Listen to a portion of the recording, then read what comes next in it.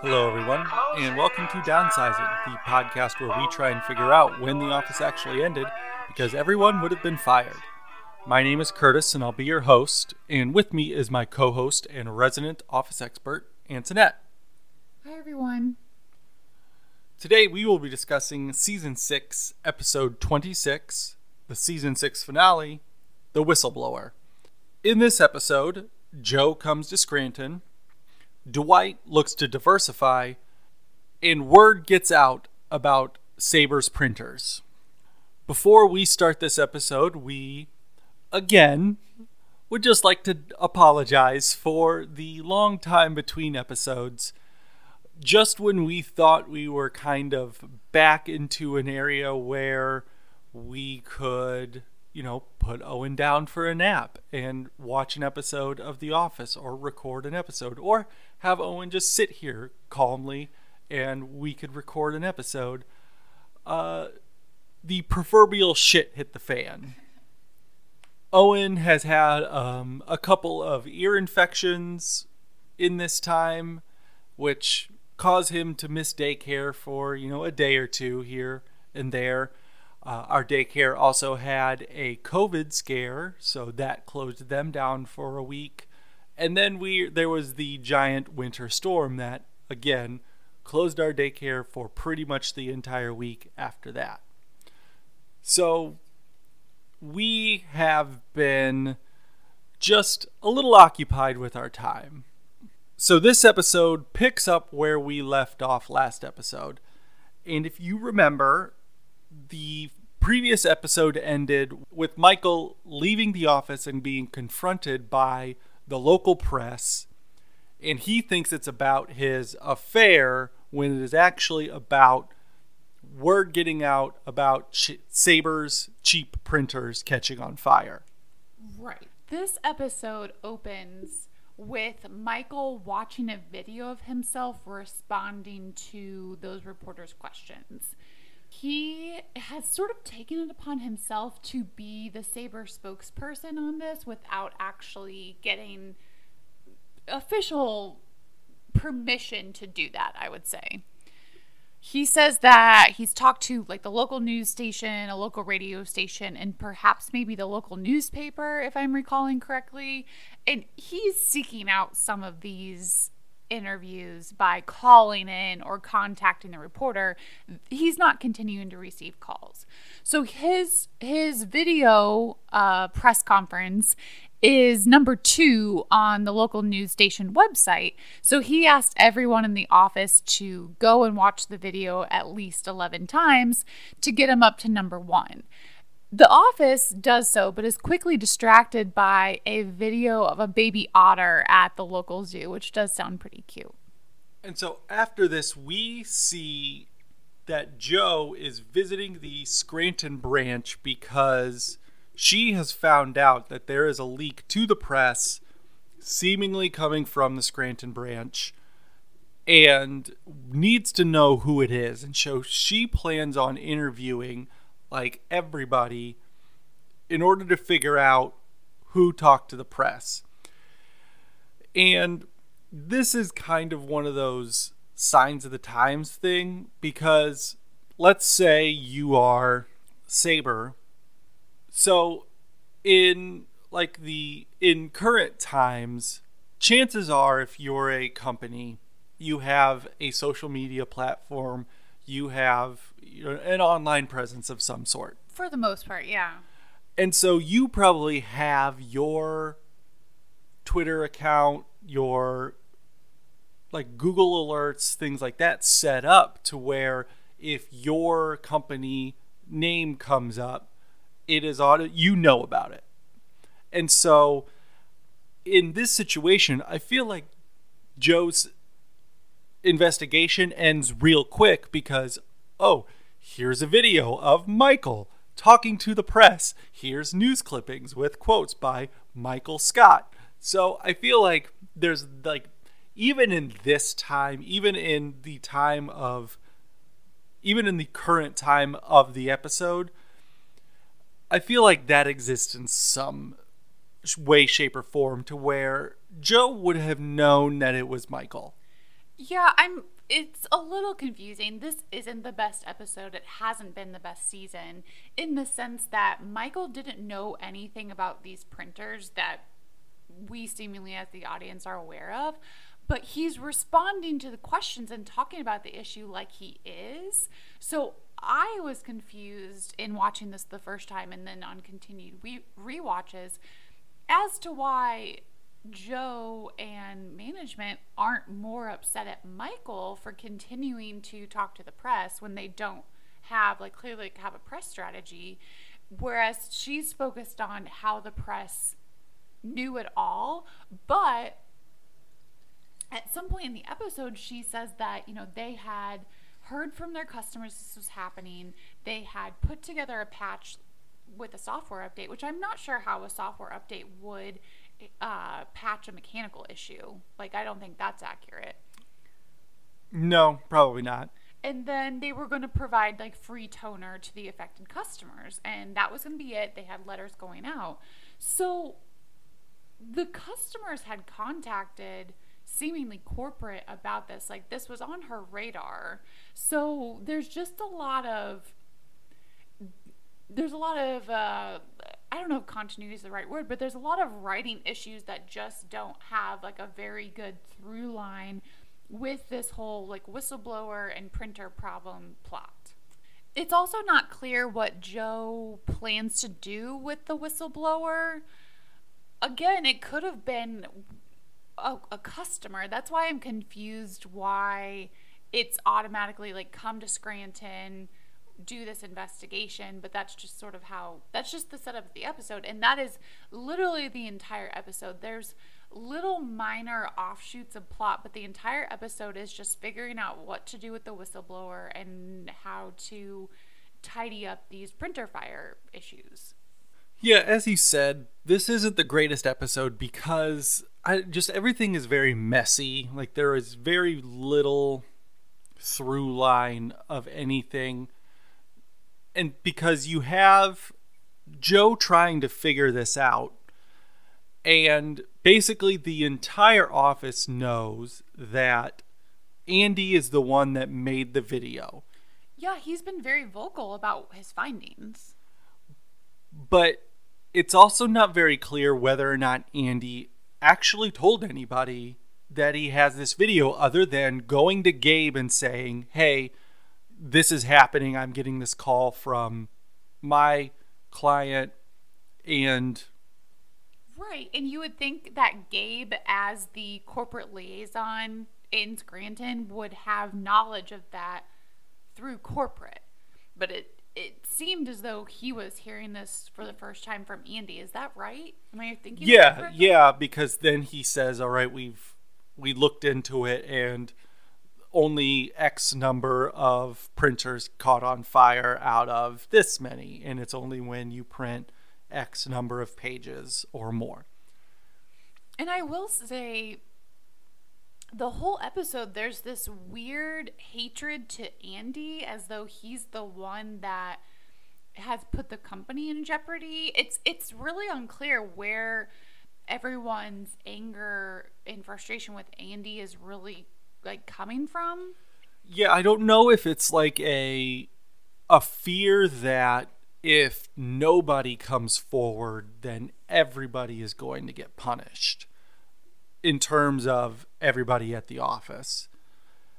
And so as the episode continues on, we learn that Andy isn't the only person that, well, we know that Andy isn't the only person that knows about this, and we get the vibe that Andy hasn't told anybody about it, but we learn that other people have in fact told people outside of the company, and that they may or may not be the one that got it leaked to the press. And it's all a lot of like secondary circumstantial, like things had to fall in place. Yes. So we see a scene where Angela, Phyllis, and Oscar are pressuring Michael to out Andy, essentially. They say Andy's the one that made the video. He's the one that told. It's Andy. Give him up. And Michael is hesitant to do this just because he doesn't want any of his employees getting in trouble. So he does talk to Andy and just like, hey, why did you do this? And this is where Andy says, like, I didn't tell anybody. And Daryl is just as guilty in this as well because he was the one that videotaped it. Yeah, he might have given up the story. Now, this is where the fact that there could be all these potential leakers is where this episode for me does a lot of telling instead of showing. In the sense that, so this storyline about the printer fires really came up in only the past 2 episodes. It's not something that's been going on for the whole season or the bulk of the season. It's just something that happened. So then you have Pam telling Jim, oh, I think I'm the leak because I just happened to tell someone at daycare because I didn't know what else to say. And it turns out this woman's husband is a reporter. You have Kelly say, well, I think I tweeted it out. You have Daryl telling Michael that he told a woman in a bar about it, and that woman turned out to be a copy editor for the Trib. So you have these 3 potential leakers, but my thought is that if this is your season finale and you're trying to give heft to, we might be losing one of these characters, like Joe might be taking this really seriously. Maybe this should have been a storyline that played out. I'm not saying it has to turn into a mystery or something like that, but this should have been a storyline that maybe played out over the course of, I don't know, 5, 6, 7 episodes instead of just 3. And then at the very end, you have 3 people being like, well, I could have done it.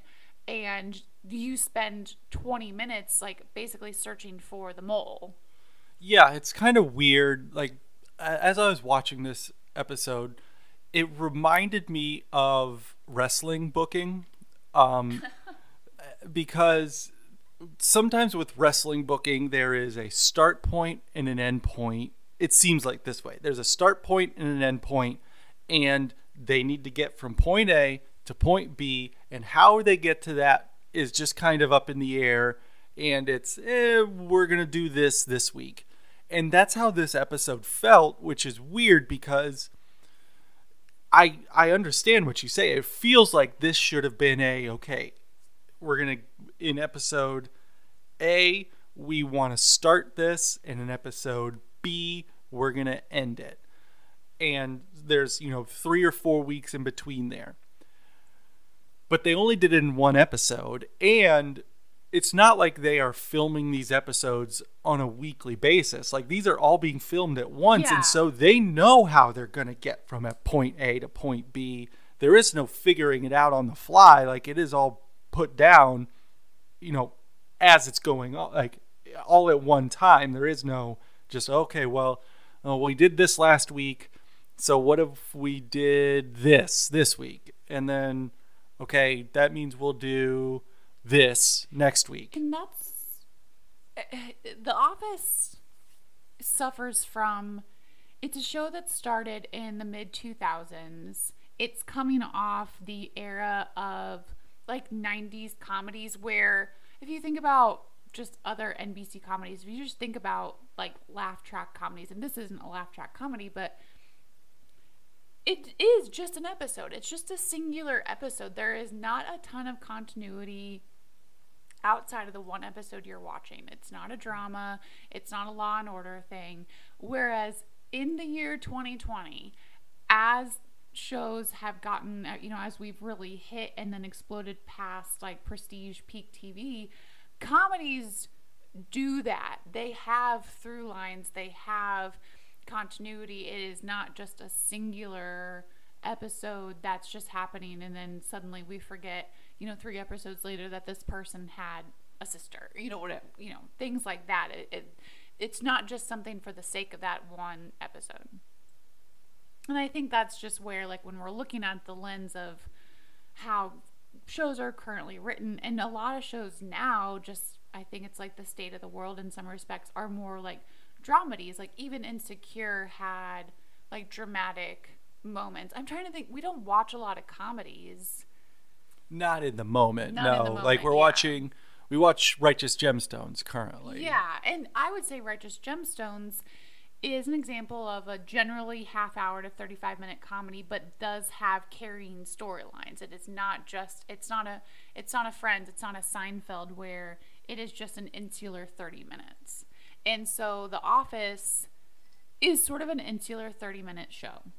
And so that's why sometimes I think the writing, I call it sloppy, but I think that's just perhaps how it was done for comedies then. And so kind of back to my point, it's hard to tell where point A and point B is for this episode. Like, we are introducing this thing so we can get to this point. And there is something that comes up at the end of this episode that makes you think, all right, well, that was the point of this whole thing. But it's a really weird way to get to point B. Agree. And I think we can sort of, if you're willing, I think we can sort of just skip through a blow by blow of this whistleblower coming forward and the chess pieces.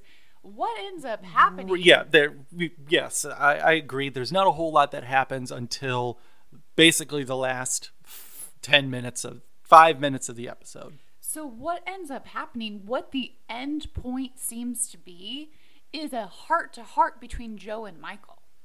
And so in order to get to that, they needed this way of breaking down Joe, which if you recall, the last time we saw Joe, Michael was kind of pissing her off by overstepping professional boundaries. Yeah. So Joe has put up a bit of a wall in just maintaining professionalism. Michael has seemingly respected that, but is not willing to give up his employees. He knows that he potentially has, I guess, Andy, Daryl, Kelly, and Pam that this could have potentially come from them. They don't know. So he's trying to get Joe to go easy on them, and that results in Joe taking him to an airplane hangar on her private jet where they essentially have a heart-to-heart. Yeah, and even how we get to this point is very odd because earlier in the episode, Joe has an interstitial saying that her mom was a prison guard, and if something happened, she would question him, ask one thing. If the people were like, yeah, come down on them hard, they were innocent. If they say, well, we should be lenient on them, that was the person that was guilty. And so when she first questions Michael's just like, oh yeah, they're terrible. We need to hurt them, blah, blah, blah, yeah. Knowing that he's the one that talked to the press. And so later, after he has talked to Daryl, Pam, and Kelly, who have asked him to talk to Joe to try and take it easy on them, Michael has a change of heart. And so this is when Joe's just like, something's wrong here. And this is where she takes him to the private jet. And so it was a really weird trigger to say, well, why? What's going on with Michael right now? And so Joe breaks down and says that from when she was a little girl, she always wanted to be successful, and she wanted to make herself into this very successful woman, and maybe at some point they'd make a Barbie doll after her. And so Joe sees this as her being a failure. This thing with the printers is her business being substandard, and that reflects poorly on her.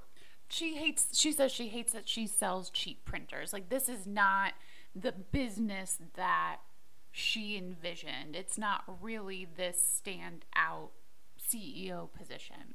Now, she asks Michael, you seem off. You know, she really lays the groundwork to allow him to open up to her.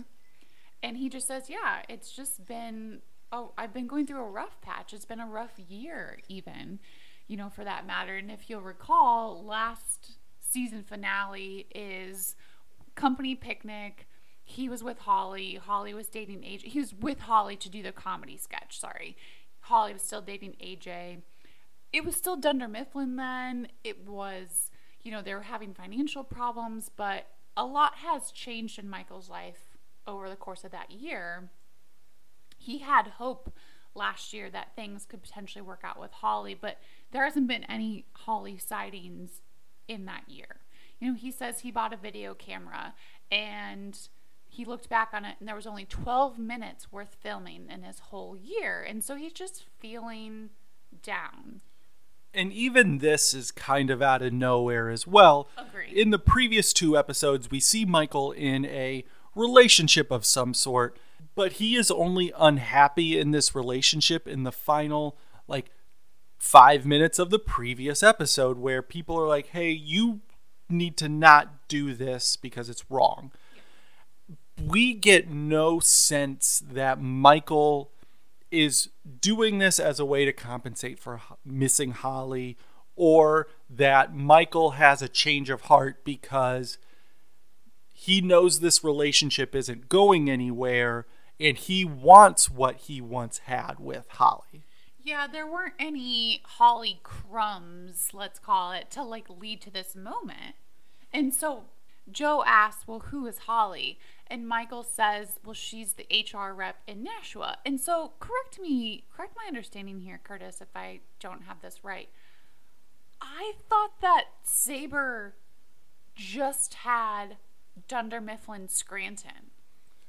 No, they took over the entire business of Scranton, but like they said, it's only for the distribution. Exactly. I thought they closed off all the other branches is what I took that as. I didn't think so. Okay, so I didn't know. And this was, again, one of those details that may be a little squishy. It's never clear what other branches from the previous Dunder Mifflin fall into Sabre. Yeah, I guess because when all the Dunder Mifflin board got fired, Pam at one point says that Michael's the highest ranking employee. Now, we don't know any other thing about, the other branch managers, but it's just never clear what's still in play. Yeah, I assume that it doesn't matter that they didn't buy the Scranton branch because it's the most profitable one. That doesn't matter to them. They just care that Dunder Mifflin has a good distribution network. And so I think we have to assume that every other branch is just like the Scranton branch in that there is the office portion, but everybody else also has a warehouse portion and has their own trucks and does delivery and all of that stuff. So Sure. That's what they're getting, I guess. Yeah, they didn't really flesh out that details, and really nobody's going to pay attention to that. So, okay, we took a detour. So what happens is that Joe says she doesn't want to go and give this public apology about these printer fires. Michael doesn't miss a beat in volunteering to do it for her. It happily does it. He kind of likes the media attention. All he does is read a prepared statement to the press. And really all that happens is that they recall the printers. They're going to provide some sort of compensation to the affected customers. This happens often with consumer products. So, because Michael has taken the fall or just gone out publicly, not really taken the fall, he's doing a public face that Joe just doesn't want to do because she finds it shameful. She doesn't want to take it on. So she leaves the Scranton branch at the end of the episode and just says, thanks for doing that. If there's ever any way I can brighten your life, let me know. And Michael's like, well, we could transfer Holly back, not thinking that it's going to happen. It just seems like something he says. And she's like, I'll see what I can do. So that was the end point. The whole whistleblower fire printer thing was for that. Yeah. A throwaway line in 2 different conversations. Yeah. And so, yes, like I said, there seemingly should have been a multitude of other ways to get to this point, but they chose a very convoluted storyline. And like I said, it's very much to go back to a wrestling analogy, it's like they started this with Andy and Daryl doing the video, and it's mostly Daryl using Andy just to kind of have some fun with him and make him do silly stuff. And it's almost like, again, if this was happening in real time, the writers were like, oh, people really liked that segment. That was funny. Let's build off of that. Let's use this. And that storyline is just so shallow that they're like, now they write themselves into a corner where it's like, oh, okay, well, we don't have a whole lot beyond just this funny video, and we need to use this though to get Holly back to Scranton. So I don't know, what are we gonna do? Yeah, the blocking for this season is odd. Like, they knew they were gonna have Jim and Pam's wedding, and they knew they were gonna have Jim and Pam's baby, and so that's where a good bulk of the first half went, and then they didn't have anywhere to pivot. They tried Andy and Aaron, and they shut that down. You know, the writers shut that down. They had this Angela Dwight thing going on, which we did not get any check-in about that this episode. They had Michael have a relationship with Helene and have this relationship with Donna. So it was almost like they, as we said, there was not anything that carried through from start to finish. So season 2 and 3, you know what season 2 and 3 are about. You know, they have a major overarching plot line with other smaller plots that resolve well. Season 5 was getting more uneven, but it was about Michael and the company for the most part, after Jim and Pam had gotten together and gotten engaged. And it was the start of Michael and Holly and how that really played out. But season 6, beyond the shutting down of Dunder Mifflin and becoming a Sabre company, that just wasn't enough to carry the whole season. There wasn't any story to that. There were just things that happened, if that makes sense. Yeah.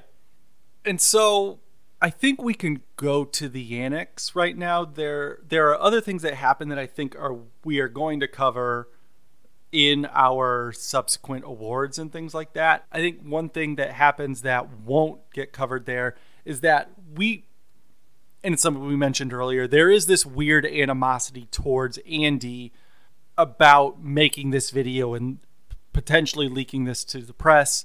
And when Gabe concludes his investigation, he says, yes, it was Andy. You were the one that did it. And so people kind of bully Andy for like 2 minutes of episode time the rest of the way and put his bag in the ceiling.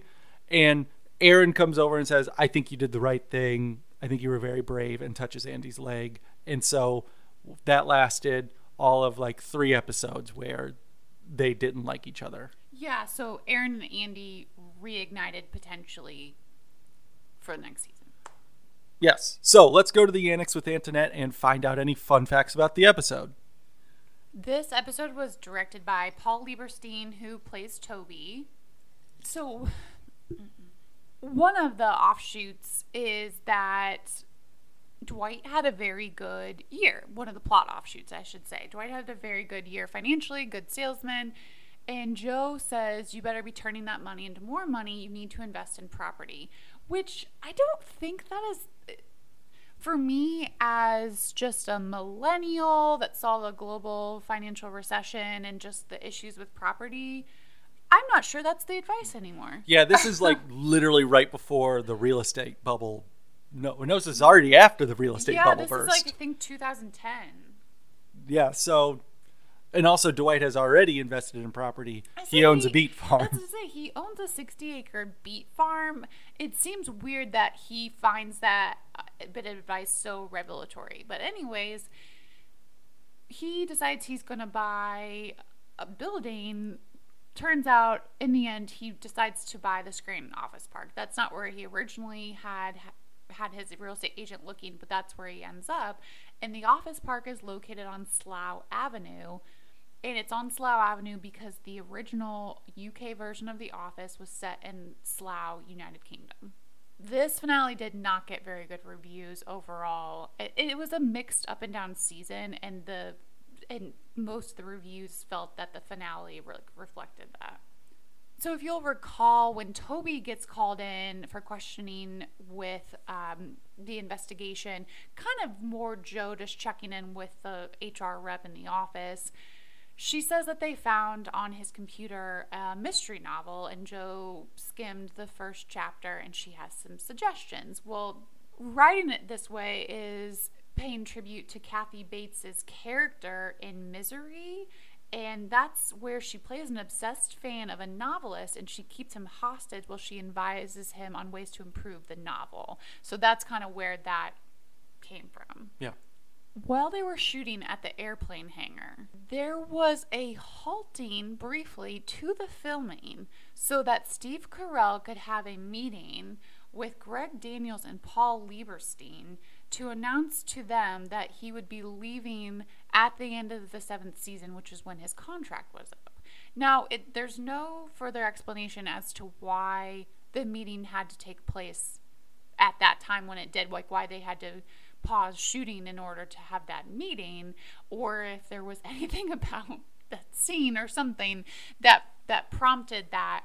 But Steve Carell always had a 7-season contract, was my understanding. It could have been renegotiated, but Steve Carell was the one that decided to step away. Because he's blown up at this point. Like, he is getting all sorts of other offers. So, yeah, that's probably not all that surprising. And I don't know what the contracts, it's never been said, at least. I don't listen to the Office Ladies podcast, not through any malice. I just don't have enough podcasting space to listen to it yet. I don't know what the contract was like for any of the other main actors, if there was always, or if there was any frame of reference in mind for when they want to end the show. Going back to kind of what I was saying earlier, with this being sort of a coattails to the 90s comedy, it seemed like when shows started, there was not an end point often. If you think about how Lost was a bit of a train wreck, now it seems like in order to pitch an idea, you need to have at least the beginning and the end. You may not know fully what's happening in between, but you also have a general idea of how many seasons you would like to do. Yeah. They don't really let shows jump the shark that much anymore. But sometimes I think that works the other way around. I think you see hugely popular shows now, like Insecure or Succession, that have these end dates that I don't think the channel that's airing them is just like, okay, fine. Like, if they could keep having this show going and have it keep printing money, essentially, then yeah, they're gonna do it. Like Game of Thrones, I guess, is a... Yeah, but even that kind of had I think an end date on it as well. So yeah, but to your point, you don't see shows go this long, There's probably not going to be another Big Bang Theory. Yeah, I mean, hell, even like 7 seasons is a long time for a show, and to have a contract to go out that far, that's pretty unseen now. Mm-hmm, definitely. Curtis, do you think we had any firings this episode? Yeah, I think we lose Toby for clearly using a lot of company time to write his mystery novel. That's his second firing this season. I'm not sure how many times he's been fired for the entire show. Maybe like 5. And so the firing stats for this season, there really aren't too many notable ones. Michael got fired the most, and he got fired 10 times, which is low for him, for sure. And then Dwight got fired 6 times, and those are kind of the high water marks for the season. If you recall, we did lose both Daryl and Aaron this season, and so we are pretty much just down to Gabe in terms of who is keeping the office running. Antoinette, do you have a Dundie for this episode? My Dundie Award is the best social media strategy. It goes to Daryl. So when the IT guy, Nick, is not quitting, he's just leaving his job, it turns out that no one got to know him We didn't even get to know him. As the audience, I feel like we saw him very briefly, not even a handful of times. He's pretty perturbed with the members of the office who don't know his name, don't remember him. And he says, I've seen all of your hardware now. And he kind of just points out different things that he's seen on computers. He comes to Daryl and he says, Daryl, why do you keep telling everybody you're not on Facebook? You are on Facebook, man. We just want to be your friend on Facebook. I feel like that's a good strategy for work, though. Now, people, only boomers are truly using Facebook nowadays to spread misinformation. But, or if you, my understanding through Curtis is if you are using it, it's purely for invitations. It's purely so people don't have to get your email to send just an e-vite to like a party or something. But back in the early 2000s, going into the 2010s, that was the best strategy. There was a combining of all the worlds in some senses. Like, it was hard to keep your personal life, private from your work life if you let everyone be friends with you on Facebook. And then there were instances you would hear, and you hear it every so often now, but not as much, where people have called in sick to work, but then posted a picture of themselves at the beach or at a baseball game or something, and that person subsequently gets fired for misusing a sick day. So all that to say, it's probably for the best to not be social media friends with people you work with, depending on what you use your social media, for. What is your Dundee? Kind of tying into yours, the most confusing storyline is the Nick the IT guy storyline, because he makes this very grand exit when he maybe appeared in like 3 total episodes, and they again kind of built him as this character that we should know more about, or kind of played a larger role in the season than he actually did. And it's almost like they forgot to use him here and there, and it's like, oh well, he's now kind of integral but not really integral to this storyline, and now we're getting rid of him, but we've only used him a handful of times. Well, oops. And the whole purpose is to have him be able to see everyone's computer and then point it all out. Because he wasn't just a guy. Like, they could have literally used him in this episode, and that's it. They could have just been a one-off character, but he appears in, I think, at least 3 episodes this season. Small number. I don't fully understand how writers' rooms work. BJ Novak was on Armchair Expert. I still don't understand how it works. It wasn't a great episode of Armchair Expert. But there does, and I know that certain people are assigned certain episodes, but there has to be some sort of like brainstorming, or someone's got to be checking stuff for continuity, you would think, and that doesn't appear to be the case on The Office, like, especially for this season, and I don't know what the change is or was. I don't know what the change was. Yeah. Who is your employee of the month?